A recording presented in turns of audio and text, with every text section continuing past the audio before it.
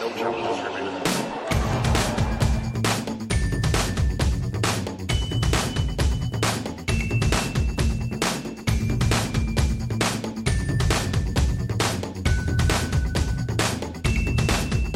Welcome to episode 117 of No Challenges Remaining. I'm Ben Rothenberg, joined for the 117th time by my dear friend Courtney Nguyen. Hi, Courtney. Hey, Ben. How are you doing? I'm doing well. Do you know that 117 is a multiple of 9 because all the digits add up to 9? You ever learn that math trick? I knew the add up to 9 thing. I didn't know that 117 was one of those, although I would have figured it out eventually. But yes, Yeah. Fair enough. I just thought that was some fun 117. Good fact. Trivia. I just remember thinking, I don't know why, I just thought of when I was live vlogging Isra Mahout and tried to come up with like clever things to say about numbers as we got into like 54. It's like the whole studio of matches out there. Like, I mean, it got pretty delirious pretty quickly. Yeah, I think many people kind of lost their marbles during that match, whether live blogging or not, or playing. Anybody who had marbles to begin with really should have lost them. I know. If you kept your marbles, you weren't paying attention. That's probably true. It was a week of tennis worth not paying attention to, although John Isner of the aforementioned Isra Mahout did win a title in Atlanta. Rafael Nadal won in Hamburg. Teliana Pereira won in Florianopolis. Margarita Gasparian turned the lights off in Baku. JJ showed up in Nanchang and was treated like a princess, according to her, and had a great time. And Dominic Thiem won a second title in 2 weeks in Gstaad. I don't think any of this has major significance to you, Courtney. So much tennis, but no. A quantity over quality week. Yeah, exactly. I mean, I think that, if you're going to walk away from last week, you say Dominic Thiem playing some good ball. Yeah. I think that's pretty darn clear. Margarita Gasparian, kind of one to watch, maybe. That was cool. Possibly. That was cool. Her backing that up. That was cool. Because, she was 3-1 up on Serena and in the first round of Wimbledon with that crazy backhand that seems completely unreadable. And, kind of kept doing that thing in Baku, beating Patricia Maria Tig, which she would have been, after she forced the third set in the final, would have been the lowest ranked player to win a title this year. But it was not to be for Ms. Tig. And Rafael Nadal. What do we make of Rafa's title win? Anything? No. I mean, I didn't get to see almost any of it because of apathy. But I love the honesty. But I think that from what I heard from several people, he was not in sparkling form. He sort of slogged his way through a draw of players he should beat on clay, including Fognini. Even though he lost to Fognini twice this year, he should still be beating Fognini. And he beat Fognini. There were some fireworks. I always enjoy that when, boys will be boys, etc. But overall, from what everyone was saying who was watching this closely, even the Rafa fans, this wasn't a turning point. It's good that he's no longer sinking actively. I mean, when you win a title, you're winning matches and you're not regressing. But was there massive steps forward here either? I don't know. We'll see what he does on the hard courts. That's all that matters the rest of the year. All hard courts from here on. Yep. Rubber meets the road in Montreal. Yeah, exactly. So, yep, I agree with that. And, so the other things that happened, that was it, pretty much. I mean, yeah, this is a week that's sort of people getting their bearings back. Hamburg's kind of a throwaway tournament. Even though it's a 500, he was the only top 20 player there. Washington will be bigger. Stanford will be bigger.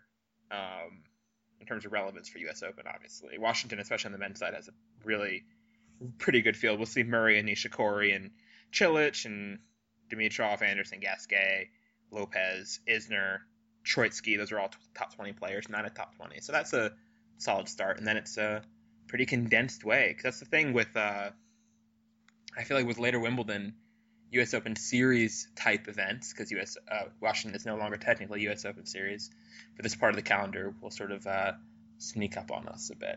I don't know. It feels like it's coming sooner, because it is, I guess. It is. It definitely is. Yeah, no, it was a bit of a slow week. That is definitely for sure. And it's always hard to figure out what to read into lower level events. And as people who listen to this podcast know, I'm very cautious when it comes to reading into individual results from a week-to-week basis. But, I mean, I think you're absolutely right about Rafa. Good that he's just moving forward. And As for the tournaments this week, um, I wonder. I wonder a little bit whether or not the withdrawals will be bigger news than the actual results by the end of the week. We'll see. I mean, Uh, Serena obviously is the story.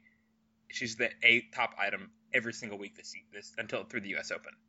So yep. her pulling out of Stanford, which happened since our last show, is news in that she doesn't seem to, I don't get the sense from her when I'm reading in her statements that she's like panicking about this injury at all. Yeah. But she is playing it very cautious. I expect her to play Canada next week. Maybe like a match or two in Cincy, depending on how she does in Canada. That's sort of how I would play it if I was her. And we'll see. I think that playing Stanford with the travel with her, if there's any doubts, why risk anything this year when everything's and aside of and even setting aside doubts, I mean, if you're just not ready to go, yeah, you know what I mean, like just like mentally, physically, emotionally, all of it, if because once she gets into tournament mode, she locks. I would presume that like you kind of lock into tournament mode, like you don't kind of go into tournament mode and then like dip out of it and dip into it and dip out of it, That's a mark of the Mortoglu era for her, especially. I mean, she hasn't Yeah. gone into tournaments kind of half-assing it, which she did in previous iterations of her career. I mean, there was, when she went to Cincinnati and lost to Sibylle Bammer in the third round because she was sort of over it, that sort of stuff hasn't happened for her lately, and that's why she only has one loss all year. It's because she is showing up to every event she plays now with complete intent to win it, or win every match she takes court for. She's been more and more proactive about pulling out of tournaments. I mean, she's pulled out of a lot of tournaments relatively without being noticed since let's go back to Wuhan. She pulled out of Wuhan and Beijing. She pulled out of Indian Wells with injury midway in the semifinals. She pulled out of Rome. Yep. Yeah, she's done a lot of pullouts. It's her thing now. And Stanford now. And Castles, if you want to add that. And Bastad. That's just in the last 12 months. That's a lot of pullouts.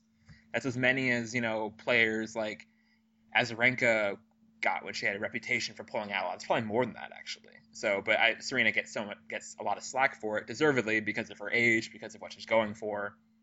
I think nobody's really second-guessing this, but it has been a lot of quantity of pulling out. It's like Serena has been saying and said all throughout Wimbledon, she has nothing to prove. Yeah.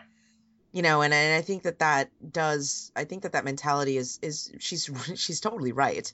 But it does, obviously inform her schedule, and another Bank of the West title probably doesn't do much for Serena Williams other than, pad the checkbook. Get her a teddy bear, right? You get a teddy bear? Yeah, get her teddy bear and earn some goodwill with the Northern California fans. But other than that, I mean, like I think Ben and I both said a couple of podcasts ago, the most important thing for Serena Williams as she goes into New York is being healthy.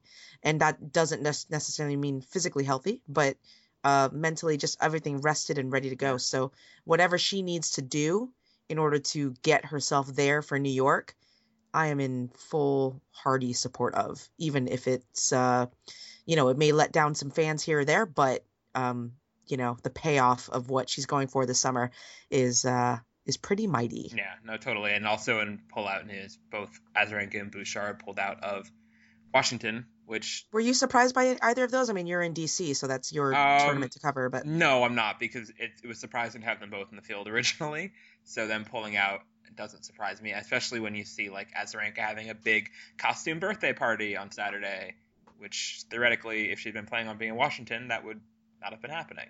No, I think this week, with the two back-to-back Premier 5/Masters events coming out, Washington's and Stanford have always been susceptible to pullouts. It's part of the perils of the calendar where they are. So no, and Jeannie's pulled out twice in a row now. She pulled out last year too. So not shocked, but fair enough. There you go. This was where she got her first career win, was at this tournament. That's right. Back in 2011, I was there. She beat Alison Risk, and maybe like 5 people were watching. It was cool. Speaking of Jeannie when she was younger, and just young people in general, we have a pretty cool thing lined up for the majority of this episode, Courtney. I'm excited. Our interview with Colette Lewis of Zoo Tennis fame is here to talk to us about junior tennis and all sorts of stuff regarding junior tennis. It's a pretty wide-ranging, deep conversation with a lady who knows her stuff. She is the junior tennis czar. Junior tennis in college, yeah. But Colette's great, and she's I mean, when you talk about value adds in the tennis community, Colette Lewis is for me one of the absolute top ones, because she does the work that I'm sure that there are times where she curses under her breath that we don't do. That is, shining a light on the junior tour and on college as well. But her dedication and her knowledge is second to none. And without her, I think that I'd probably write about juniors far less, because she's just such a tremendous resource. And she's a specialist in a way that I would Yeah. dare to say pretty much, unless you talk about people from various small countries being specialists in their countries, I don't think there are many people as specialized in definitely American tennis media, maybe even English language tennis media, as Colette. I mean, unless you want to call like the Brits like Andy Murray specialist, but I mean, she covers one corner of the sport in a comprehensive way that a lot of people don't really have the option of doing. And her way of doing that, I think, is very appreciated within her world, and she has a lot of insights into her world. And there's a lot of different stuff that we've talked about a lot of these issues in passing, but it was cool to get her on for a very dedicated deep dive, I think, into the juniors. Most definitely. So here is Colette with us. Enjoy, guys. We're very excited to be joined by Colette Lewis, who you may know as Zoo Tennis on the internet. Colette is from the Zoo, which is Kalamazoo, where the boys' nationals are taking place this week. Hi, Colette. How you doing? Hi, Ben. I'm doing great. Awesome. We wanted to have you on the show for a long time, and with Kalamazoo going on this week, it seemed like the perfect week. And I know you're from Western Michigan, Kalamazoo originally, right? I am. That's what I grew up coming to this tournament, watching Jimmy Connors and John McEnroe, and it goes back a ways. So the tennis roots are pretty deep here in Kalamazoo. How did you get into it? How did you get into tennis more generally, and then I guess specifically, how did you become like really so into junior tennis and being really the leading sort of voice in that field? Well, I thank you. I guess that was a compliment. Sure, it was. Absolutely, it is. It's Kalamazoo because it's a small town, and it never really had any big time pros. We're a couple hours from Detroit and Chicago, so when somebody like Jimmy Connors would come to town and then 2 years later would be playing on TV at the U.S. Open, you got the idea that, oh, wow, this is like pretty cool to see guys that are this good and going to be, winning Grand Slams. So just kind of gravitated to that. I was always a sports fan, and this being, the biggest sport in this town during the summer for sure, it just seemed, kind of a natural. And again, that was a pretty cool time. That's when I started getting interested in it because, the guys were my age. And then by, a couple of years, they were out there doing well. I remember you telling me something like that the girls in Kalamazoo would go to the boys tournament to try to like meet guys. Is that true? Oh yeah, there was a dance, and it still goes on. I mean, I think maybe it was social media, not quite as much as it has before, but they used to promote that here, and I'm sure you could talk to probably a good 20% of the boys that have played Kalamazoo, and they will have their Kalamazoo gal story for you. Oh boy, You're definitely adding that to our list of standard questions. The Kalamazoo gal. Were you a Kalamazoo gal or no? Was that... Oh, we're going there. We don't have probably. We don't have to. I'll just say yes and move on. Okay, that's good. Good for you. So I guess how did you get into the sort of media side of this tournament? How did the tournament change from just being a cool event in your hometown to something that you started covering? And I guess how did it broaden out beyond the borders of the city limits of Kalamazoo? Yeah, when I have sports training, and I did a lot of journalism, and then kind of gravitated to a different career. And so when I retired kind of early, I decided that I would volunteer for this tournament because in spite of being here and coming for, I've been to Everest Final for 37 years, it was something that I wanted to be a part of rather than just be a spectator of. And so I volunteered, and they put me on the website committee. And this was back in 2000 when websites for tennis tournaments, especially junior tennis tournaments, were non-existent. But it was just sort of the thing that anybody in this town, any business, will get together and support it. And so they had, people that were technology people that were interested in doing the website. And so I got assigned to that as a volunteer, and just did for a couple of years, not very much. But then all of a sudden, about 2004, I decided that, that reporting, that training that you've done, back in your past, that might be fun to try again. And it didn't seem to me like anybody was doing that very much. There were a couple of websites that were covering junior tennis.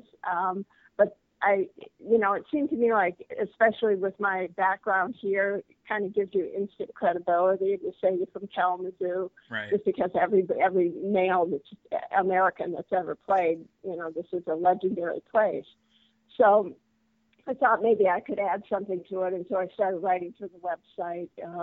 Then in 2004, I somehow got a media guest credential to the U.S. Open, and I really could see there that there was really an opportunity that no one was really taking, that I could cover junior tennis and kind of, I started with the boys, but then I gradually kind of, broadened my base and went into covering the junior girls tournaments. A lot of the ITF tournaments are co-tournaments anyway, boys and girls. So this is one of the few that's just one gender. So, but that was my background. That was what I was most comfortable with. So that's what I started with. But since then, I've tried to cover them as equally as I can. Just to get a sense of how juniors are different from the rest of the tour, because obviously you can say, like, I sort of tell what time of year it is by what tournament's going on. It's not so much July to me right now as it is Atlanta, It's like you sort of learn the rhythms of the calendar and you go with it. For you obviously, the four majors have junior tournaments too, but other than that, it's a pretty totally separate sort of circuit the juniors have. It definitely is. And one of the biggest times is in December when you guys are basically off, and that's when the Eddie Herr and the Orange Bowls are. Yeah. And those are huge. Huge South Florida events that draw international players and are a really big deal. So yeah, it's definitely different. So what's your year? Like what tournaments do you do in a given year? And also just kind of what is the landscape? I mean, like with respect to, like for us covering the pros, we're like, okay, there are the four majors, and then there's the ATP Masters tournaments and the WTA Premier Mandatories, and then a bunch of other, smaller tournaments. So like on the junior level, what is the landscape, I guess, over the course of the 12 months? Like what are your big tentpole tournaments that you would want, the fan that maybe isn't paying attention to junior tennis to zone in on when they come around?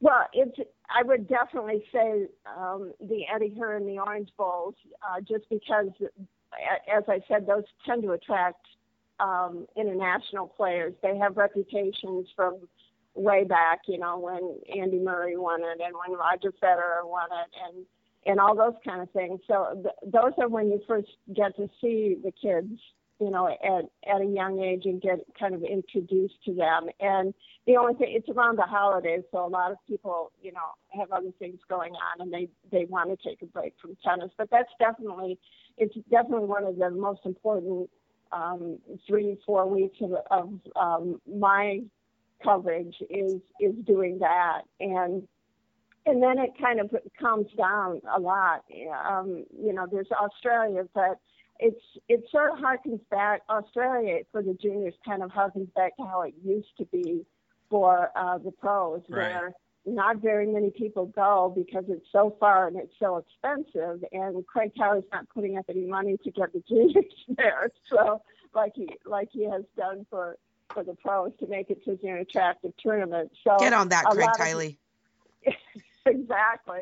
So a lot of kids, it has always been the weakest tournament as far as fields, just because it's so far away. It's a long way from Europe and a long way from the U.S. and it tends to attract a lot of the Asians, which they want to do, but it's not as strong as the other three majors, just because of where it is and when it is. And after that, there's just a constant. Then you start with the spring tournaments here, then it goes kind of over to Europe, comes back right after Wimbledon, and then you have the clay courts and the hard courts, which are right next to each other in the USTA calendar, and then U.S. Open, and then just big Grade 1 events. Those are kind of the premier events, I guess, on the ITF Grade 1s. And especially the B1s, because if you win those, they're close to a certain region, and you get a lot of points for those. And if you win those, that really boosts your chance to play in a junior slam. So those are kind of the things that I look for to as far as major tournaments.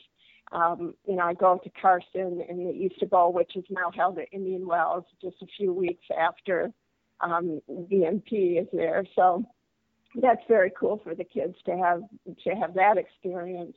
And then, it just kind of goes on through the summer and into the fall. And then there's a big tournament in Tulsa, Oklahoma, of all places. And, it's amazing some of the names that have won that, with Eugenie Bouchard and Madison Keys and Francis Tiafoe now. And, all of a sudden you're getting it hasn't been around maybe 15 years, but you can actually kind of look at a history of a tournament and say, wow, this is really actually from the champions, it has turned out to be a very important tournament. So I guess how much, when you're looking at when you're covering the juniors and sort of evaluating junior players, how much of it is you're looking at who you think might be a great pro one day, and how much are you looking at who's just the best now? Because that can be very different things. Yes, and I did find your conversation in the last podcast last week pretty interesting about you saying how tougher it is. I remember Courtney saying how tough it was about Felix, to evaluate, right? Just any boy at that age. And yeah, you were talking about Felix, and I think it's really tough for the girls too. It's just such a physical game now, and I know that's a cliche, but it is really hard to see. Once in a while, you think you can get a glimpse of some special competitive edge that maybe somebody had. And I guess I'll tell my Jeannie Bouchard story. In Tulsa, she was playing in the final. It was freezing cold, very unusual for Tulsa in the 40s. She had a horrible cold. You could hear her, hacking for 2-3 days. She was way down in the final match, and somehow it would have been so easy just to kind of, throw in the towel and say, it's not my day. I feel terrible. The conditions are horrible, et cetera, et cetera. But somehow she found her way back to win that match. And, maybe it's hindsight, but you kind of look back at that and say, that's a pretty gritty thing for 15. I think she was 15 then. For her to do at that point, maybe she really does, want to be great. And that's kind of, I guess, what you're always looking for. That somebody that shows, physically or mentally or, just from their attitude, that they really do want to make the sacrifices that are necessary to be a great tennis player. So that's kind of what I look for, but it doesn't necessarily mean that I know it when I see it or that I can predict it, going forward. Looking back on it, Colette, how much has the junior circuit changed over the course of the time that you've been covering it? Not just in terms of maybe structurally or organizationally, but just how, as juniors, they've changed. I would assume that they're kind of weirdly more professional now than they were maybe a decade ago, but maybe I'm wrong. No, I think that's a fair assessment. I think the parents take it maybe more seriously than they used to as well. I'm not sure what that is. And again, I want to emphasize that though I cover international tournaments, my strike zone is American juniors, and I go to Wimbledon, and I cover the internationals in Florida and any place that when they come to the States, but I don't travel all over the world like you guys do. So most of what I see is American juniors and American parents, And it does seem to, especially on the women's side, you get the sense that this is the sport for women, and that there is, that they really believe that it's something that the daughters can excel at, and that it is a sport that they should take very seriously. And, that has its good sides and its bad sides. Yeah. And I suppose like any sport, whether it's, gymnastics or swimming or anything, but tennis has such a high profile for women's sports that I do get a sense of that. But on the other hand, it's just awesome for me, coming from my age and coming from my generation, to see girls that being athletes is nothing to make a big deal about. I mean, that's part of who they are. They don't apologize for it, and they don't have, it's just part of their life. Yeah. And I think that's a huge thing. That's great. Yeah, they're not like shrinking flowers or, sort of things like they're actually ambitious from such a young age, which for girls is not common.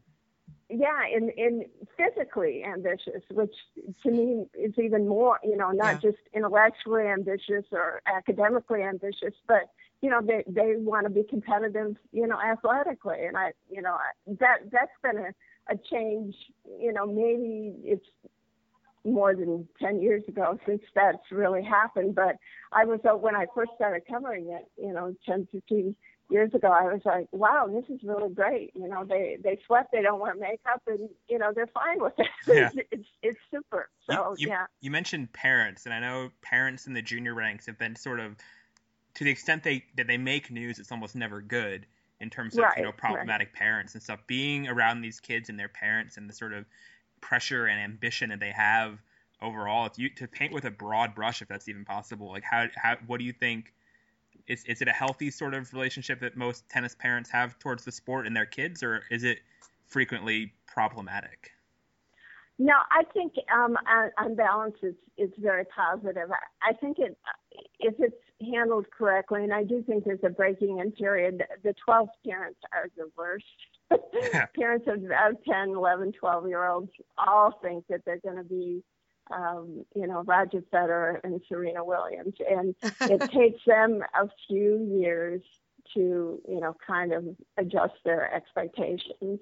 And so I'm leaving them out of it because they have to learn, and they have to learn to control themselves when they're watching their child, and they have to learn how to deal with their child during that. But I think once you get through that, and I assume anybody who sticks with the sport, once they get through that, I think it's a very positive thing, because for one thing, it's something that they can do together. And I know a lot of adolescents that really aren't that interested in spending any time with their parents. And actually tennis can be a connection and a link that may not be there otherwise. And I just know too many good tennis parents to know, to say, oh, they're all nuts and they're all crazy. I do think in anything, if you want to be the best at something, you are going to have to do things that other people might think are a little bit odd. But on balance, I don't think most of that stuff is harmful. I mean, obviously there are exceptions, and those exceptions are the ones that, as you mentioned, make the news. But on balance, I think it's a pretty positive thing. I just do think that maybe the emphasis on making sure that your kid gets into college, or kind of the ulterior motives maybe aren't so good, but just the fact that playing and competing and being in tournaments and putting yourself out there. Some of these kids actually get up at like 7 o'clock in the morning on a weekend and go out and play tennis. And, I think we probably all know 13, 14, 15-year-olds that are not in that category. So I think in general, they're pretty admirable, both from the parents and the kids. When you're covering the sport, I guess because we both have done, Courtney and I both on some juniors, but obviously mostly deal with the pros. But when I do shift to juniors, I'm very conscious that when I'm doing an interview with the junior, that I'm talking to a child, for the most part, even if they're, Right. seem like mature and have a clothing sponsor already and stuff. There's a degree of difference with that. When you're covering the kids that you cover, how conscious are you or protective of them are you, knowing that you're dealing with, teenagers? And like you said, you go down to possibly even like 12-year-olds at some points. Right. And how much slack do you give them, or how much protection, or however you want to phrase it, how conscious or guarded are you about writing about and talking with these kids, knowing how young they are? Yeah, no, I appreciate you bringing that up, because I do think that that's always important to remember. And I probably am, even though I don't have any children of my own, I'm quite protective of all of them. I have journalism training, so I understand that I need to quote, what they say as it's been said. And, sometimes I'll even say, you do mean this, right? And, but that's part of their learning experience as well. And there aren't that many incidents. There's not that much. Most of the time that, they're free with what they say, and they either analyze the match or they don't say much. But either way, I'm able to, sort of work it into the story and that sort of thing. But yeah, I think the hyping part of it,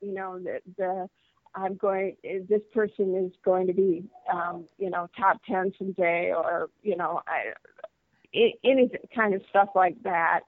I'm just very uncomfortable with that, because I don't really see the upside of it for the kid. Part of it, I started this basically when Donald Young was a 14-year-old and turning pro at that time, and that just seemed to go so badly.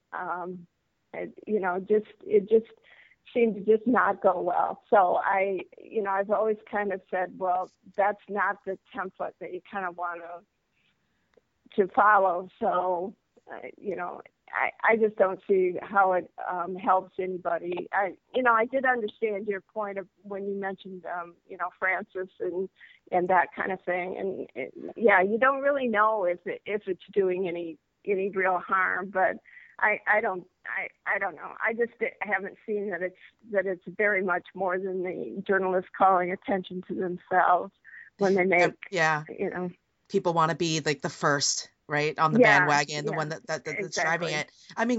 Towards that, like when you look at how, those of us who don't cover juniors all the time, but jump in every time for whatever reason, an American breaks through or something impressive happens on the junior side.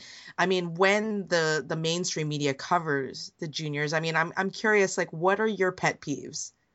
Like when you read it, you're like, oh, not this again.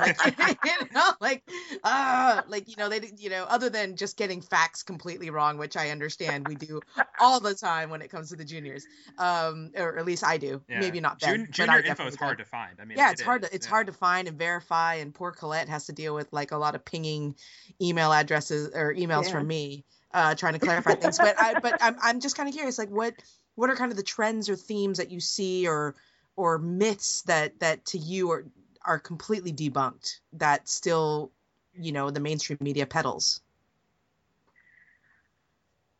One of them that bothers me is that if you win a junior slam, that doesn't mean anything.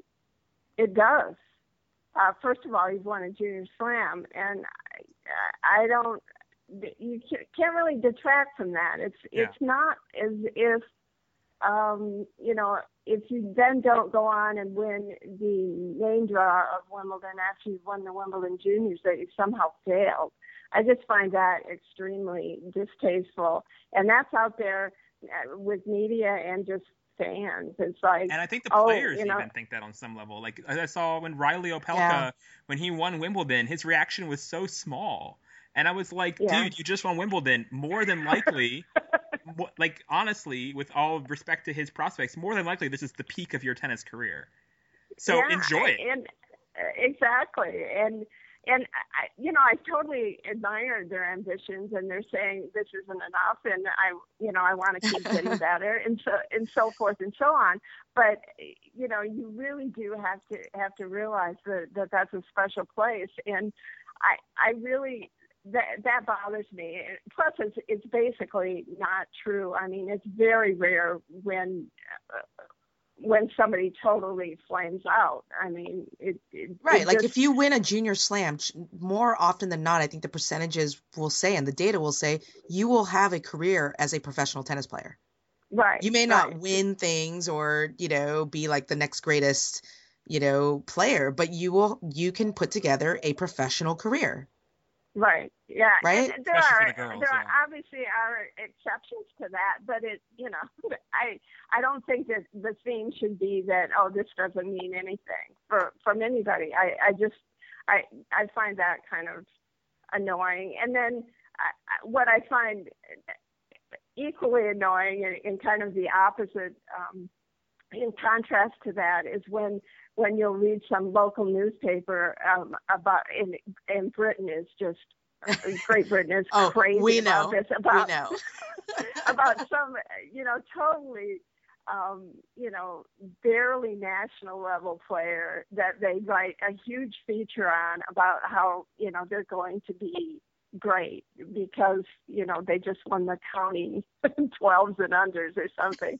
And so I mean they seem to on the other end, they seem to lack the perspective of just how good you have to be to actually even be a world-class junior, and then to kind of extrapolate that onto the next Andy Murray. It's just hilarious to me. You mentioned Donald Young earlier as a sort of cautionary tale. If you were talking to a parent of someone who has a 10-year-old who they think can be really good and might actually be really good, who thinks that they have the next Roger Federer on their hands, or even the next Andy Roddick or whatever, or even the next Dennis Kudla on their hands, to put it more modestly. What advice would you give them as someone who's seen so many people go through this process? What are the sort of do's and don'ts that you would put there? The first thing I would tell them is there's no hurry. And I think that's one of the great thing that's happened in the last 10 years, is that we have seen so many players extend it used to be if by 28 you were on the absolute end of your career in tennis. And now that has shifted, I think, dramatically. Yeah. And I don't think that there's any hurry anymore. I don't, unless there's a huge financial package out there and you need the money, there's really no reason, to turn pro or to look at that. And you don't get that many offers anymore. It's not like in the old days where, everybody was looking for somebody. Things have changed in the business, and you're basically, just hoping. And I just don't think there's a hurry in that. You will not get worse playing juniors, and you will not get worse going to college, if you truly want to be getting better. So I would really tell them, make sure you keep all your options open, keep going to school, make sure that you get all the classes that you need to go to college if you want to do that. And college is not a dead end. It is a viable way. I mean, for how many years now it's been, isn't there at the top of the game? And he went to college for 4 years. Yeah. And I just think that the hurry part of it, if you haven't proven yourself, by age 19 on the pro tour, that nothing's ever going to come of your tennis career. It's basically, I think that's a myth that maybe has finally been put to rest now that we're seeing so many great players play well into their 30s. Let's talk about college tennis if you can, for a bit, 'cause I know you cover that as well too, and the decision to go pro.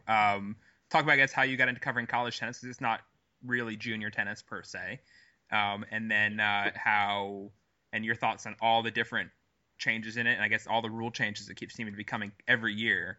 They seem to want to rebuild college tennis dramatically. Right. Yeah. So, I just started it because it seemed like a pretty natural progression for me from the juniors, and it's actually a fantastic product if you like, team atmosphere, and it's just a lot of fun. I happen to like college sports. Not everybody does, but there's just that affiliation, and everybody gets so excited. And I mean, it's great tennis, and there's tremendous pressure. You get to see how people handle that when there's the last match on. I do think it's an awesome, product that we have here that's kind of unique to the United States. All the changes they've made, I do not like no-ad tennis. I never liked it. I didn't like it when the juniors went to no-ad in doubles.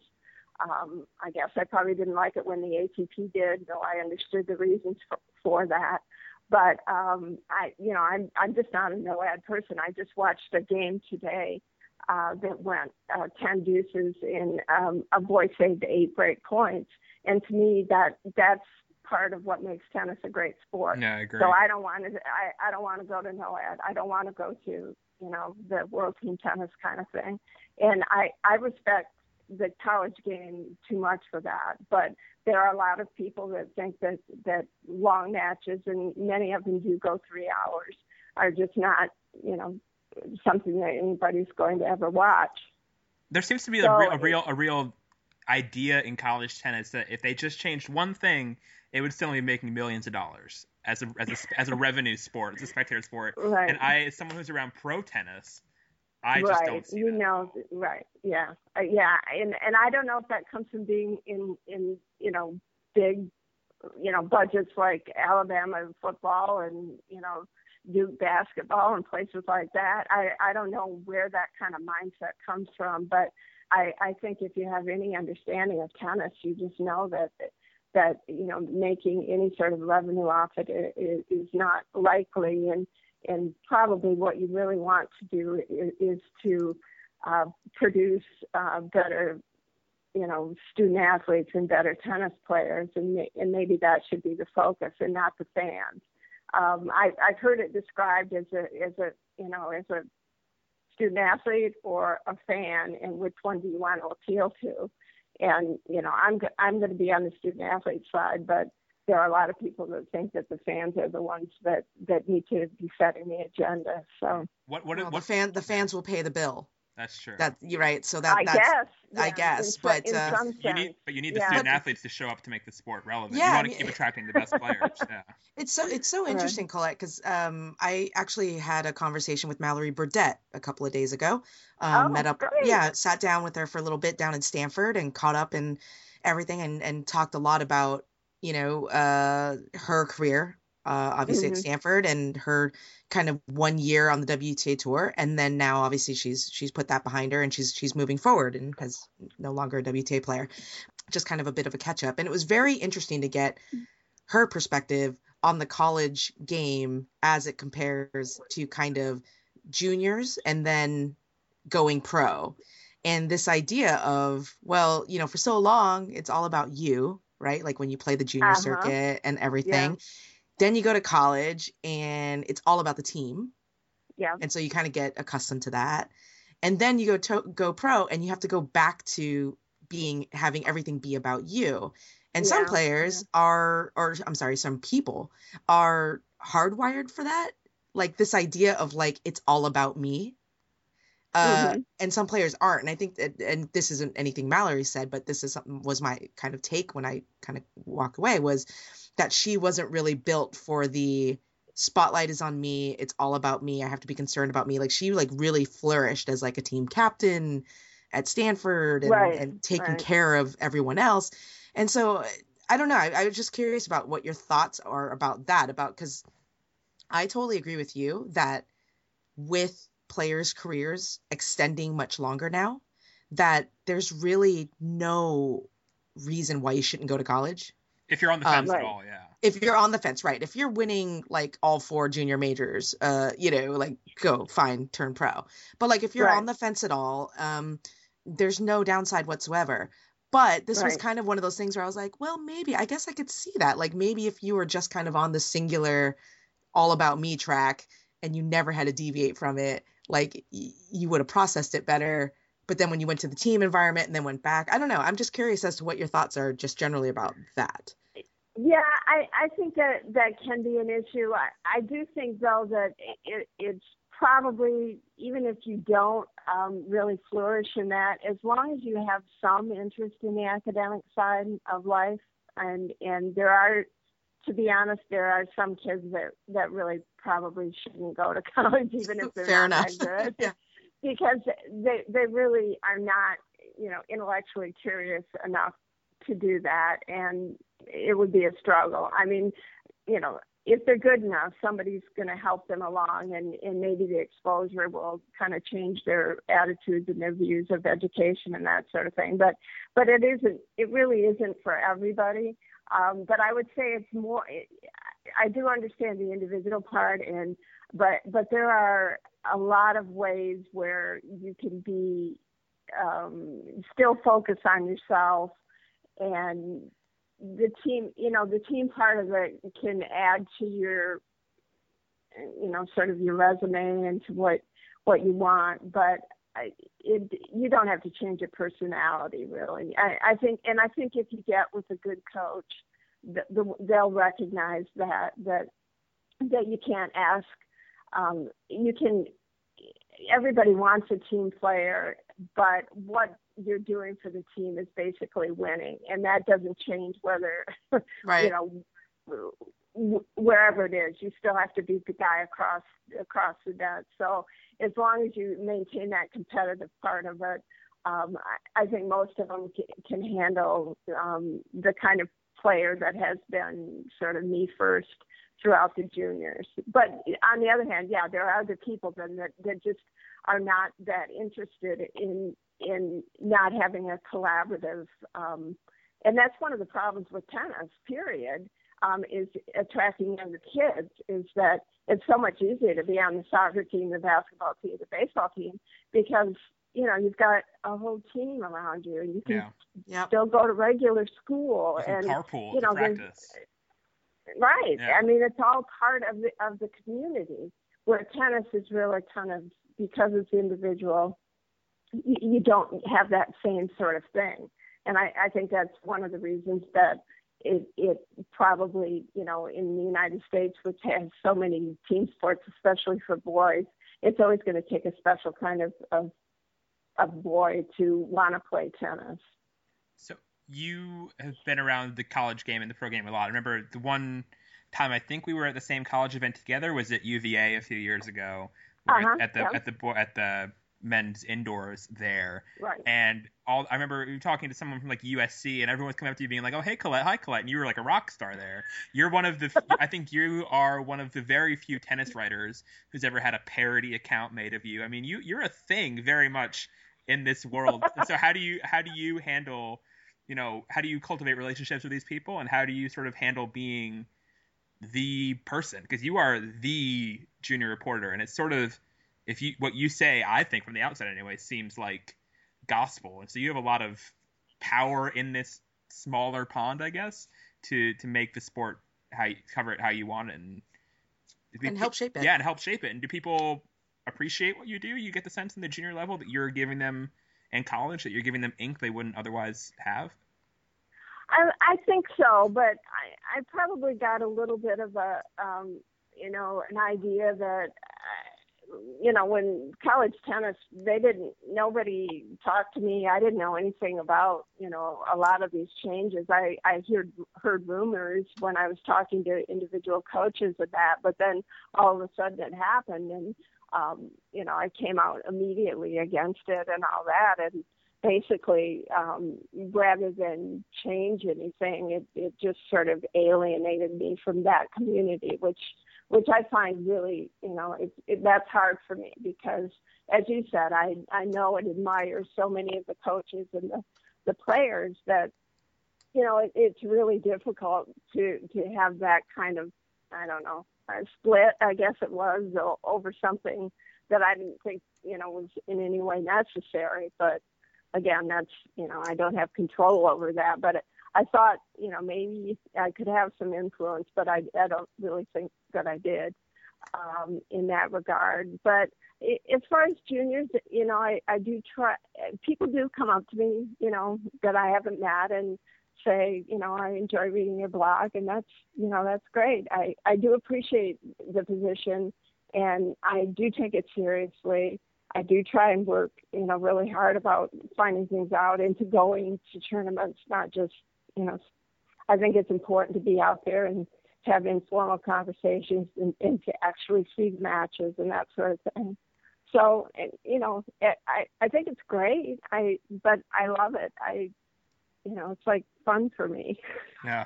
No, and if that's fair to say. Talking about seeing you around, you were very easily spottable on tour because, I think Nick McCarville was telling me your nickname is not Colette Lewis, but Cool Hat Lewis because of the straw hat with the leopard print ribbon, I guess it is, on the side. So, if anyone sees you at a tournament, they should definitely say hi because you're worthy of appreciation. Absolutely. I really enjoy talking to people because I know that they're really into junior tennis and that makes them very sympathetic characters for me. Yeah, there you go. Talking about junior tennis, let's shift a little bit, I guess, to what we have going on this week in Kalamazoo, and I guess can you sort of explain why it's seen as this seems like a really huge quarter quell sort of thing going on with about as loaded a lineup for Kalamazoo as I think there might have has been in generations, let's say. Yes, I think that's true. And of course, with benefit of hindsight, it's a lot easier to say, oh, that was a great year.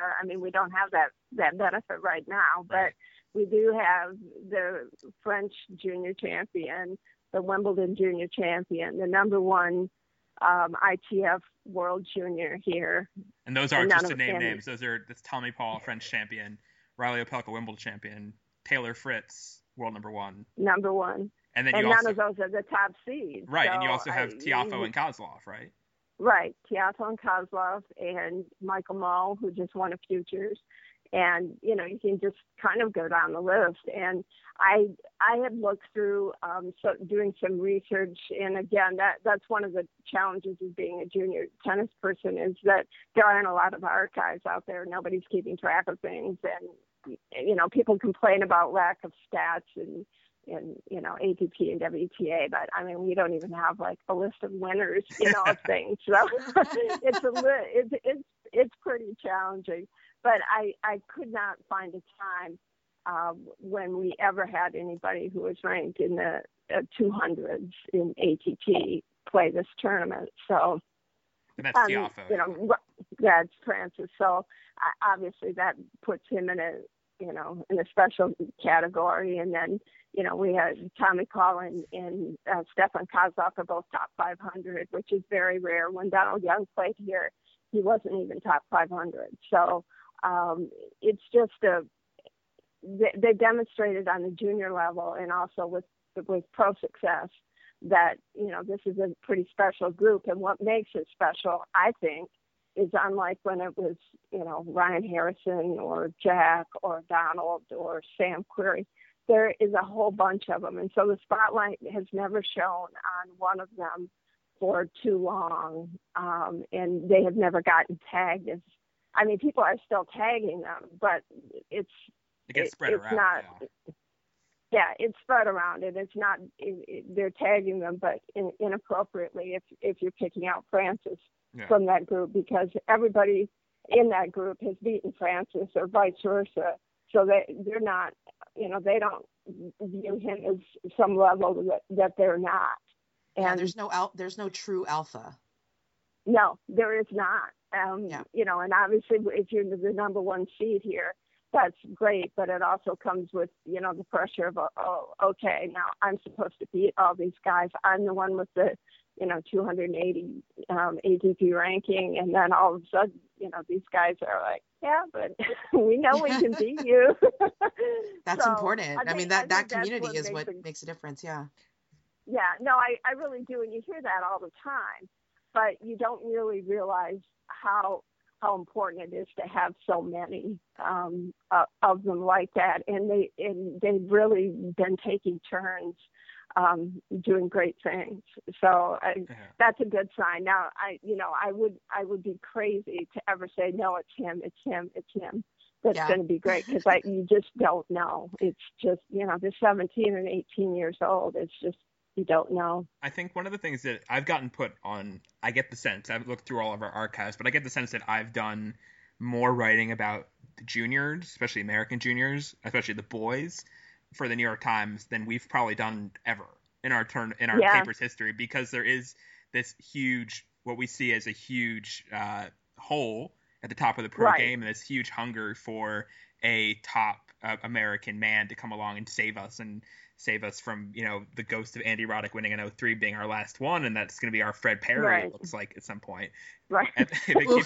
Way harsh time. Way harsh. Hopefully it's not that bad. But and I was talking to Taylor Fritz about that, and I think maybe Kozlov too, and they seem to recognize that there was more people looking younger down the ladder for the future than there ever has been. Because before everyone was happy with the top, and there wasn't any real, the next people will come along fine.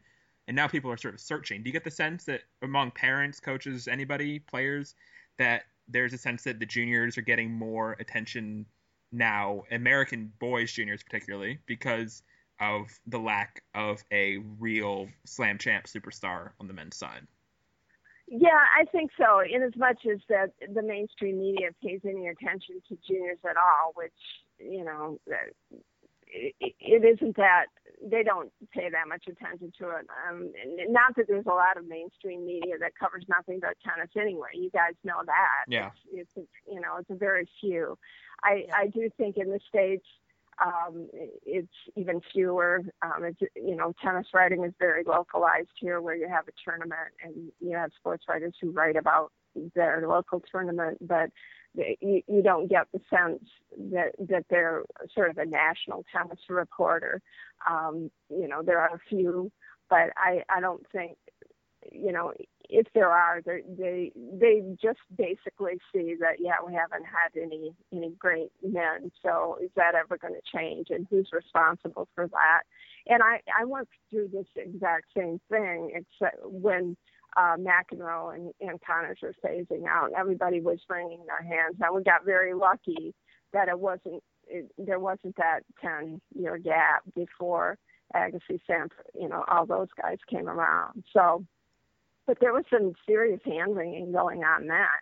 And this is just extended a little bit longer. But, I'm not in any way comparing this group with that one, because that was 1987 here. We had Courier, Chang, Sampras, Wheaton, Al Parker. I mean, it was just an unbelievable field. In retrospect, I don't think you can say that, this group is going to win 20-plus slams like that generation did. But, it's a different time. There's just a lot more global attention to the game. But I do, I do think that there is, people are searching for it, and,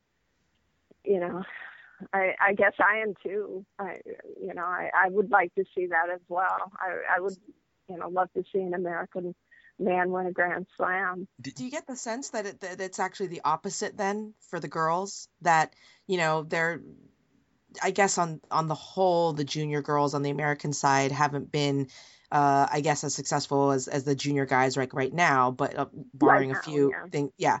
But, that even when Taylor was winning and was number one, and, everything was Cece and all of these, the current trend right now, I mean, on the pro level, I know I can speak this for myself, being someone who covers it, that I'm kind of like, it's cool. I've got like my current generation, I've got my future generation, like, there's enough to write about right now that when it comes to the juniors, I will recognize when they do something great. But Mhm. there is also kind of a little bit of a hands-off approach to it as well, where it's like, but if they don't do great, or if there isn't like this slew of like 4 Americans in the top 10 or something, that Mhm. I'm not going to really lose sleep over that either, Yeah. because at least in the short term, or medium term, I'm good. Yeah, Like, compare the attention that like Tiafoe's gotten with Luisa Chirico, which is almost right, nothing. Chirico's a great Right. example, yeah. Yeah. Or Right. Grace Right. Min. Exactly. Grace Right. Or Min's, Kat you know, Stewart. No one knows about Yeah. her really outside of like hardcore Right. people now. Yeah. Right. No, that's definitely true. That there is so much, and of course with Serena on top, there's not that much room for a lot of other people, not just in tennis, but I mean, what you write about Serena, because Yep. she's the big story, and Right. so you've got Sloane and you've got Madison and all that kind of stuff, but yeah, there's not that search, there's not that okay, we've got to find the next one, or it's going to be a disaster at the next U.S. Open. I think. Yeah, it's a two-edged sword, though. I mean, I think it'd be nice for Louisa to get, and Kat to get a little bit more publicity. But For sure. I mean, it just you have to do. I always say you have to do it by accomplishment. You can't do it by potential, and that's just that you just have to wait until they do something, and then Well, you yeah. celebrate it. That's But the cruelty of this sport, which is that, it's kind of a what have you done for me lately sort of situation. And, you got to win. If you don't win, we can't really write about you. But if you Right. win, then we have no choice but to write about you. I mean, like, that's kind of the way that it goes. Yeah. Because you mentioned the sort of boys question and sort of hinted at this and the world getting bigger and all these other things. It's something I get asked as a tennis writer constantly. I'm sure Courtney, you do too. Like, why is there no top American man now? Do you have a stock answer for that question that you use? Because if so, I would love to use it too, because I'm so sick of answering this question. Whatever Colette I'm says, sure that's going to be what I co-sign from now on. No, I'm sure it's what you say, that tennis is a much bigger sport in most of the countries that you go to, right? Yeah, and boys have more options in the U.S. than they do other places. They do, Yeah. and as I mentioned earlier, they have team options, Yeah. which in our society is great. Now, maybe with football, having its issues with the concussions and that kind of thing. Yeah, we got to get those football kids. Yeah, that there's a chance for tennis, but just the way that sports is structured in this country at the high school level, it's just really, really hard to pull great athletes away from the sports that they can play, stay in school, have regular friends, and travel with teams if they need to do that. So I just think that's always going to be a constant struggle. I really do. Yeah. I'm actually, I guess you can't be satisfied with the way things are compared to the way they used to be. But I do think it's amazing that we get the athletes that we do in the sport, just because the cost of it, the individual nature of it is just pretty overwhelming. And just the fact that the structure is very difficult for people to grasp. It's not like you can throw them into a coach that's done this for 20 years at the high school level, and that they know the drill, they know how everything works, and the kid just is a cog in that wheel.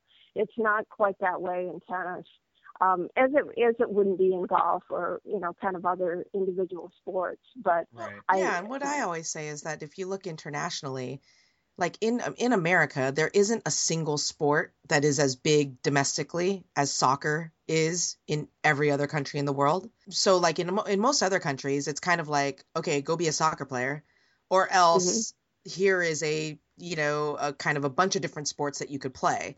Whereas here, it's like, go be one of 4 different types of athletes. At least, right? For the guys, at least, right? So you're talking football, baseball, basketball, hockey. Soccer's getting more and more. Soccer's getting more and more popular. Yeah. But and then there are these tertiary sports. So it's like, it's more, it's what you're saying in terms of like the options. But I just kind of feel like people take for granted this fact that in America, our sports system, especially when you factor in the collegiate level with the NCAAs, is completely unique to any other country in the world. Right. And so the expectation that our best athletes are going to be playing any one of like the second tier sports, any, second or below, is kind of, you just don't think that that's actually going to happen. Like Right. Whereas like in other countries, there's a finite number of soccer players. Like if you could be a top athlete and still like pick another sport and like dominate that sport. Whereas here it's like across 4 sports or 5 sports, whatever it is, it's much more difficult. Yeah, no, I agree with that for sure. Some speed round sort of questions for you as we sort of wrap this up. What do you make of the big push USTA was doing a while ago, and other countries have done too? The whole 10 and under puffy balls, quick start tennis, whatever you want to call that. How is that received among the junior community also? And I guess, what do you think of it? I think it is a good idea that was not implemented in the right fashion, in that it's aged rather than skill. I think. Yeah, they put numbers on it, and there are 9-year-olds that don't need it, that have to play it, and there are 14-year-olds that need it, that don't have to play it. And tennis skill is really not by age, and it shouldn't be. I mean, certainly there's a bottom end, but they don't even really go into that. 2-3 years old, whatever it is. That's not what this program is for. It's to get kids playing and comfortable hitting a ball and having success doing that with the shorter courts and the rackets and that sort of thing. Mm-hmm. But if they would do that by skill set, and in other words, you take a simple test and see what you can do. It doesn't matter how old you are. Then you go into this group, or you go into that group, or you go into the other group. Yeah. And that's not how it's set up now. So I think has been a mistake, but I don't think that there's ever any harm in somebody, playing 10 and under tennis. It's just that they may be too advanced for it when they're forced to play it, which is unfortunate. Yeah. And then last sort of thing I have in my mind is obviously a longer answer, but one of the main topics in junior boys development, everything, is USTA, which we have weirdly not said almost ever this entire conversation. Those 4 letters. How much credit and/or blame do they deserve, do you think, in general, or specifically for junior lack of success or having no top pros now on the men's side? And how much credit do they deserve for this upcoming group now? Yeah, that's an interesting question. My gut reaction is to say they don't deserve any blame and they don't deserve any credit. But that's probably not entirely true. I do think that you can do damage to prospects, but you're never going to keep a genuine champion from getting to where he needs or she needs to go. They're going to find a way to do it, with or without the federation. What you can basically do is just kind of facilitate a lot of players playing and a lot of interaction between those players. And that's all you can hope for. But I agree with what Martin Blackman said when he took the job, is that the champions are the outliers. And no federation is going to produce a Federer or a Nadal. That just isn't how it works. It's never happened, yeah. So it never has, and it never will. It takes something a lot more than that. But on the other hand, I think they can do damage if they don't support, if they alienate coaches, if they're seen as just somebody who hands out money. I do think that can have a detrimental effect. But I wouldn't. It's tempting to say that because many of these boys do train with the USTA, and it's important to say that. And for a lot of, but their whole academy idea has pretty much been discredited. That they don't want kids now anymore. Doing the live-in dorm kind of thing, and a lot of people were skeptical, including myself, when they announced that as being one of their initiatives. So I do think that they've made mistakes, and hopefully they're trying to rectify them, and by kind of going back to where we'll just help you, but stay with your coach, stay home, do what you need to do, and we'll do what we can to assist you. So that's it's a long answer to a very complicated question, because a federation's role in tennis is just, it's pretty mind-boggling when you try and break it down. Yeah. So. Final point, just because I'm very, very curious, and I think I've always wanted to ask you this, and I just never got around to it. Okay. But regardless of success, once they, graduated to pros or went to college or all these sorts of things, like, who are the players that, when you watched as juniors, impressed you the most? Michelle Larcher de Brito. Okay. Any reasons why for her? Because she obviously has a interesting sort of reputation on the tour now. Now, but back then she hit the heck out of the ball. She fought like crazy, and she was dynamite. I mean, you just could not see how she could, not make it. At least I couldn't. Right. I guess that was a while ago. Maybe I wouldn't think the same now, but I tend to think I would, because she seemed to have, that a huge. She never had a lot of variety, and her serve was never good. But there's a lot of top 20 women that would be in that category. So I thought she was going to be great. I probably wrote on my blog back in 2005 that I thought Bernard Tomic would win Wimbledon someday.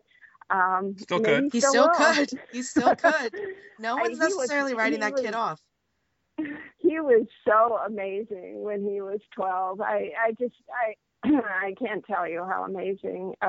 Well, I guess you could imagine how he could be when he just had this tremendous self-possession, and none of the kids had any idea where he was going to go with the ball when he hit it. And he was miles ahead of everybody else at that age. So. How much was pretty amazing. How much do you follow the pros, I guess, in terms of, and when you watch the pros, do you look at it from a lens of this former junior is now doing X, I guess? Yeah, I always do. I try and watch enough pro tennis to kind of understand what it takes, to be at that level. But a lot of the guys that are at the top now, with the exception of Andy Murray, I never saw play as juniors. I mean, that's how old they are. Yeah. I never saw Federer play as a junior. Nadal didn't play juniors. And Djokovic didn't play very many juniors, at the age where he would have been, in the States playing junior tournaments. So I saw Murray when he won U.S. Open, and I never thought he was going to amount to anything. So, that's always been, a great lesson for me. I never saw, everybody's always talking about weapons. Well, Andy Murray at 17 might have been kind of hard to see what those are going to be. Now we all know what they are, but that's hindsight. So well, and also so much of the work that he did post juniors into True. physically. True. I mean, his serve, was not anything when he was a junior, and of course, that got much better. But he was always fast, and I just never, people never kind of consider that your movement. I think that's coming around more now. I think people look for movement more now than they did 10 years ago when they were looking for a huge serve and a Sampras kind of game, which that much. definitely seemed to be a trap that the American juniors fell into anyway. When you look at players who got built up as next big ones when Roddick was doing well, it seemed to be all trying to put them in a Roddick mold, which I don't think, how the game changed, I don't think worked at all. Right. And that's true. Any other and you see the needle swinging the other way now, because with this group of kids that are coming up, they don't necessarily play that, as Ben likes to say, corn-fed style tennis that we're used to seeing with like Andy and Jack. I mean, they all seem to have a little bit more variety, a little bit more speed, kind of more wiry. Whether or not physically they develop into something else, who knows? But none of them seems to have, like, other than Riley, obviously, like, have that massive cannon. Yeah. Right. Did you I'm just curious. This probably is something listeners are interested in. Other top players who you have impressions of, had impressions of as juniors. Did you see like Sharapova when she was a junior? No, I didn't. Okay. She kind of broke through. I think she stopped so young. Yeah. Yeah. At 17, when she was 17, I was just kind of really starting to follow it. And she was already winning Wimbledon at that time. So Vika was always amazing as a junior, and I always thought that and it's a funny thing because she was such a good doubles player in the juniors, and she always played doubles. And I always thought, she hits the ball, great and all that kind of stuff. And, she won junior slams, but I thought, maybe that doubles thing, really tells you something about her chances, at the next level. I think if everybody in WTA singles played doubles full time, I think she'd be easily top 3 in the world. Most underrated hands on the WTA. Yeah, totally. I mean, just an incredible volleyer. Yeah, so I always had kind of thought, I guess again in hindsight that she would that she had a special facet, or kind of that's what you're kind of always looking for, is just some little edge that a player may have. So yeah, I was always impressed with her when I saw her, for sure. Cool. Thank you very much, Colette. We've been very impressed by all of this ourselves. Thank you. Enjoy. Thanks very much for being with us, first of all, and enjoy Kalamazoo. My pleasure. And everybody who's listening to you should follow along, first of all, on your Twitter @ZooTennis and your site and everything. You do all sorts of good stuff, and this is a big time of year for you coming up. So lots more to become. I'm so excited you invited me because I'm an avid listener of the podcast. So it's so nice to be a guest. We're flattered. We'll see you in New York, right? We'll see you in New York for sure. Yeah. Absolutely. Okay. Do you have an outro song in mind? Oh gosh, how could I not think about that? I know you should have known this was coming. You should have known of all people that this question was coming. Oh no. Okay, I have one for you, Ben. Okay. You have to find the Glenn Miller "I've Got a Gal in Kalamazoo" song. Oh God, that sounds perfect. Perfection. I'll do my best to find that. All right, thanks, Colette. All right, thank you, guys. A, B, C, D, E, F, G, H, I got a gal in Kalamazoo. Don't wanna boast, but I know she's a toast of Kalamazoo. So thank you very much, Colette in Kalamazoo, and follow her along @ZooTennis on Twitter and on her blog, zootennis.com. Thank you all for listening to us as well. You can follow us when you're not listening by following on Twitter @NCR_tennis, and you can like us on Facebook, facebook.com/NCR podcast. You can send us emails, questions, comments, thoughts. Our email address is nochallengesremaining@gmail.com. You can also subscribe to us on iTunes and any other podcast platform of your choice with our RSS feed or whatever else. Leave us reviews on iTunes. Tell your friends, family, anyone you think might like us. Always happy to spread the gospel of us. And yeah, that'll do it for us for this show. We're going to wrap up with our rant corner. Courtney, do you have anything that's getting you hot under the collar in the August summer heat? Well, let's be fair. This segment is actually a rant/rave. Right. So you have a rave. So I have a rave. Oh, good. Okay. I have a rave. I'm all about positivity right now. Good for you. Yeah, I know. It's a new thing. I'm trying it on, seeing how it fits.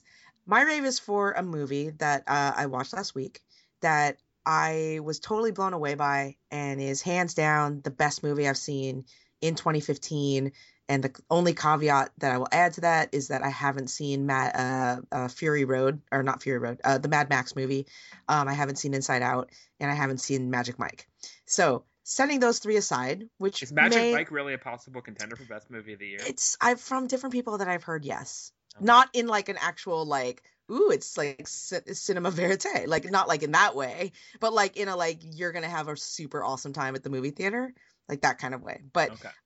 So I haven't seen any of those. I'll probably end up seeing them on planes.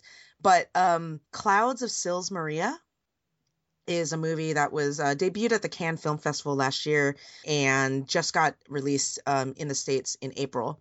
I say just. April to me is like very recent given my movie watching stuff, but it's available for rent on Amazon and stuff like that, which is how I watched it. But this movie was phenomenal. I watched it for the first time on, I want to say Thursday. It's now Sunday. I've seen it like 7 times already. Yeesh. Yeah, like, and Ben knows this, and I know that it's a very weird peculiarity of mine. I rewatch movies a lot. You do. Like, the movies that I love, I watch over and over and over again. And with Clouds of Sils Maria, like the minute that it was over, I was like, oh my God, I want to watch that again. Which is kind of crazy because it's not like a action movie. It's not like a rom-com. It's not like anything that's like, it's not a comedy. It's not something that I like wanted to listen to, like the funny bits and stuff. But it's just like I just thought the performances were amazing. The direction was amazing. Visually, it was great. But basically, this movie, it stars Juliette Binoche, Kristen Stewart, and Chloe Grace Moretz. I guess I those like are the Chloe 3. Grace Moretz. Do you? Yeah, I like from like Kick-Ass. I loved her. Oh yeah. I loved Kick-Ass. I loved her on 30 Rock. I think True. she's super duper. Oh yeah, she's great. And it's always really weird to me that she's still so young. She's only 18. For whatever reason, I thought she was in her 20s already. She got a lot of work in a very short period. Yeah, I mean, she's amazing in Kick-Ass. But yeah, so basically this story, I'll give kind of the brief synopsis of it, or at least the premise of it, which is that Juliette Binoche plays like this, like, world-class, very kind of classical, famous actress. And Kristen Stewart plays her personal assistant. And basically, through a whole confluence of things, Juliette Binoche's character agrees to do this play, which happens to be the play that she did when she was 18 years old, that kind of made her. And this play is basically about this young 18-year-old ingenue who like seduces this 40-year-old woman and kind of like wrecks her life. And so now, like 20 years on, Juliette Binoche has been asked to play, where she played the 18-year-old before, has now been asked to play like the 40-year-old, the older character. And so she retreats to this village in Switzerland called Sils Maria with her personal assistant, Kristen Stewart. And just the two of them confined in this house kind of like work through this script. And in the course of it, obviously Juliette Binoche's character is kind of going through this whole reckoning of what it means to age and where is her position in life. And she still sees herself as that 18-year-old, but now she's like the 40-year-old, and Chloe Grace Moretz is the young, kind of like Lindsay. Well, people compare her to like the Lindsay Lohan actress. Like she's apparently like, you know, getting into it with paparazzi and like whatever, but she's also incredibly talented. So in a lot of the reviews, people are like, oh yeah, she plays like a what one would imagine like is like the Lindsay Lohan character. I actually weirdly see her as more of the Kristen Stewart, like in real life person, which added this kind of multiple layer, which all of them have kind of spoken about, because in the Chloe Grace Moretz is supposed to play in the new version of the play, the 18-year-old. Anyways, so it's this whole meditation on Hollywood, on art, on aging, on time, on the relationships between women intergenerationally, and friendships and sisterhood and all these sorts of things. And it was great. I absolutely loved it. I was completely blown away. And my secondary rave, which is totally related to it, is / rant, I guess, because it's going to end up going into a rant, I'm sure of it. Okay. But Kristen Stewart is amazing in Clouds of Sils Maria. Like, she will blow you away with her performance. It's so good. It's so natural. It's so smart, the way that she plays the personal assistant. Does she emote? And she does, actually, in a very, very smart way. And she won the César for the role, which the César is the French Oscar, for her role in this movie. And she's the first American woman to ever win that award, which is like kind of amazing. And I was kind of skeptical because I was like, come on, really? But like, she was so incredibly good. And this goes towards my rant, which is like, I'm kind of sick of everybody like locking Kristen Stewart inside the Twilight box and like being like, that's all that she can do. Because like, if you watch all of the movies that she did before Twilight, even during Twilight that were not Twilight, and then post Twilight, she's a great actress. She really is. And I know that I'm kind of a Kristen Stewart apologist / defender. I know. Like I sent a tweet out earlier this week that I kind of realized that the only 2 actors or actresses that I've ever seen their entire movie catalog dialogue are Katharine Hepburn and Kristen Stewart, which is really random. That is a random pairing. I know, but I adore Kristen Stewart. I really do like her a lot. But I also, at the same time, understand objectively why people don't like her. And I get it. It just so happens to be that for me, her weird like quirks and tics and things like that don't bother me. Like I like them, so it works. But in Clouds of Sils Maria, like she's just so good, and she actually weirdly completely outacts Juliette Binoche. Like their scenes together, you would think like Juliette Binoche would be, because she is who she is, like would just absolutely own them. And Kristen Stewart, in her quiet, just really smart way of how she approached the character, just was kind of the star of the movie. And quite a few, reviews and, from top people have basically all said that. Like, this was Kristen Stewart's movie. It wasn't Juliette Binoche's, which is crazy. But yeah, it was so good. I can't recommend this movie enough. It's, yeah, hands down the best movie I've seen since Boyhood. Ooh. Maybe possibly even better. I don't know. But Ooh. right now, I just really love it. And the problem is nobody has seen it. And that really frustrates me because I want to talk to people about it, but like no one's seen it. So it's really frustrating, but it's so great. And if you watch it and you have thoughts, because there's so much to like kind of unpack about the movie, tweet me at 40 Deuce Twits. I would love to have a conversation about the movie because it's just phenomenal. I loved it. Just great performances all around, and K-Stu totally owned it. And that made me super, super happy. That was awesome. I also, it's going to be a fun transition to mine because I have another thing that I watched which left an impression on me. I was staying up late like a couple nights ago, and just like I can be super, super nocturnal and just completely lose any sense of internal clock when I'm not paying attention. And I got sucked into watching a Facts of Life marathon. Whoa. I know. On where? It was on cable somewhere. Like, I don't know. Oh, like, it wasn't like a streamable thing. No, I don't think it's streamed. If it is, I didn't find it. But anyway, it was on late night cable somewhere. And I was watching it. And I think I'd seen this episode before because when I was younger, I used to watch Nick at Night a lot and get really into like old 60s, 70s, 80s TV shows, mostly 60s, 70s. Facts of Life came on sort of later in my Nick at Night watching when it was an 80s show that got picked up. I always knew a lot more about like 60s and 70s culture when I was a kid than 90s, which made me strange. And it became clear pretty quickly in this Facts of Life episode that it was a very special episode of Facts of Life. Ooh. In which Tootie sneaks away to Manhattan, and because their boarding school is somewhere else in upstate New York, and she is like all alone by herself, and she hangs out in this diner, and this like other teenage girl is there, but secretly she's a prostitute, and she's trying to like recruit Tootie to come be a prostitute with her, and Tootie's like super naive about it, doesn't know what's going on, and the audience is like super nervous that Tootie's gonna get sucked in by this prostitute and her pimp and everything. And the lesson is like, hey kids, don't be a prostitute. And it made me realize that like we don't do this anymore in TV. Like I don't feel like any like sitcoms ever step back, have this sudden moment of like high-minded, very specialness where they like try to teach a lesson. I feel like TV has entirely given up on this idea. Yeah, it's not like you have the Modern Family episode where like the son gets molested or something. Yeah, like not molested, but like finds marijuana and decides whether or not he wants to smoke it or not. Like, which is such a staple of the 80s. Exactly. It was such an 80s thing. Like all these shows, Family Ties, Different Strokes, all had, like, I went looking through like articles, very special episodes. Facts of Life was fairly big into them because I guess it was sort of supposed to be a very vaguely educational show with its title and everything. It was about the facts of life. Right. And you're learning about the facts of life. You take the good, you take the bad. You take the good, you take the bad. You put them all together. Do you know that song was written by Alan Thicke? I did know that, yeah. I saw that in the credits while I was watching this Facts of Life marathon.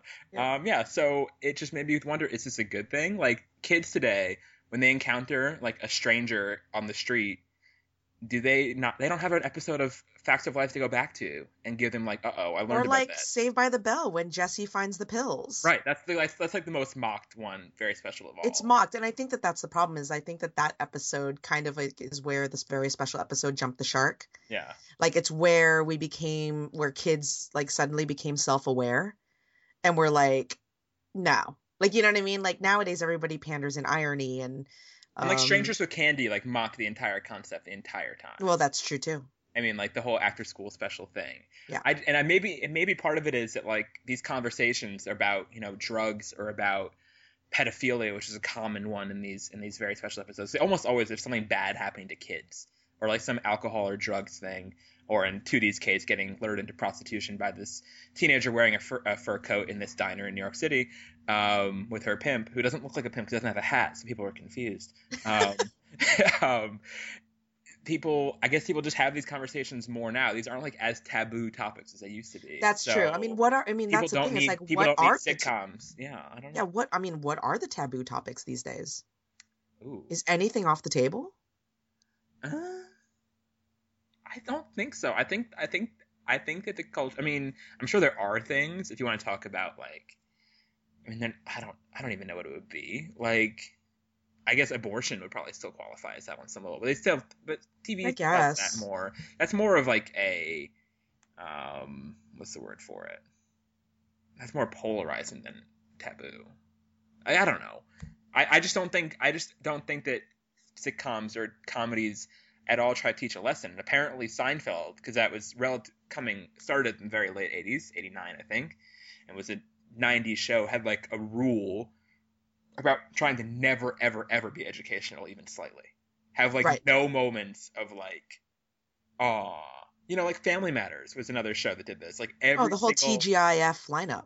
Every single episode of Family Matters had some moment in the end where there was a conversation between Carl and Laura, usually, sometimes Eddie, maybe the mother, where there was like some learning moment and the audience all cheered. Yeah, exactly. And the people, it just doesn't do that. TV doesn't moralize in that way anymore. Sitcoms definitely don't. At least not the ones I'm watching. Maybe some of the network like ones Mike do, and Molly and Everybody Loves Raymond, like those. I don't think so, though. But I feel like Mike and Molly definitely doesn't. But I think that part of it also is like there aren't family shows anymore.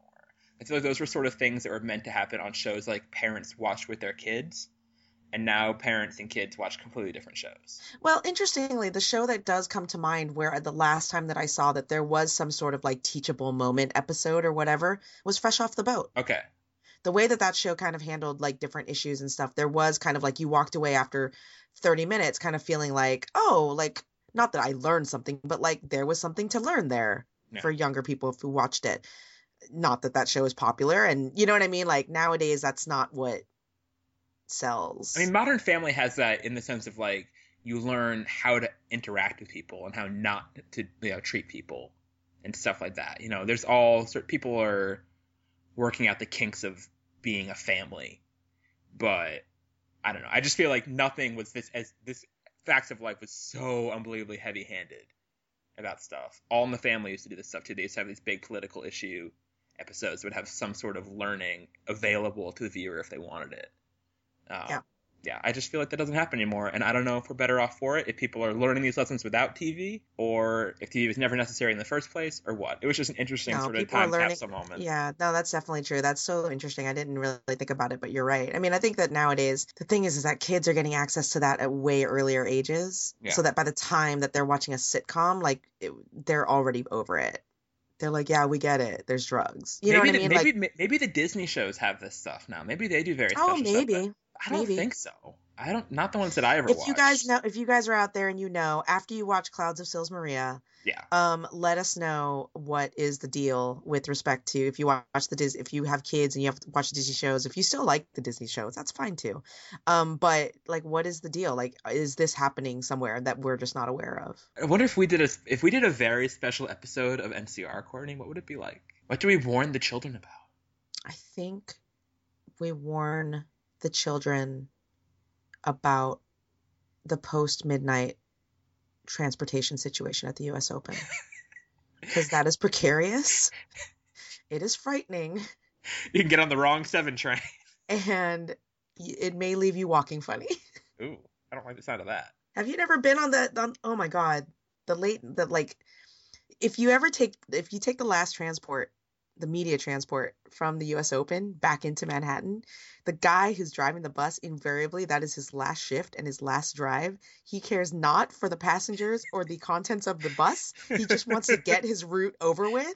And it is shocking, the speed over which you go over potholes and around corners and hit the brakes. It's insane. It's like you're just bouncing. Does this happen every time? I don't remember this being a trend. It's very common. It's never, dude, this year, like, it's never a leisurely drive back into Manhattan. It is, like, it is bouncy. Okay. It is bouncy. I don't like it. Maybe I just enjoy bouncing more than you do. And we'll leave it with that. Thanks for listening, guys. I need a very special episode now after that. Bye, guys. Bye. I'm so scarred.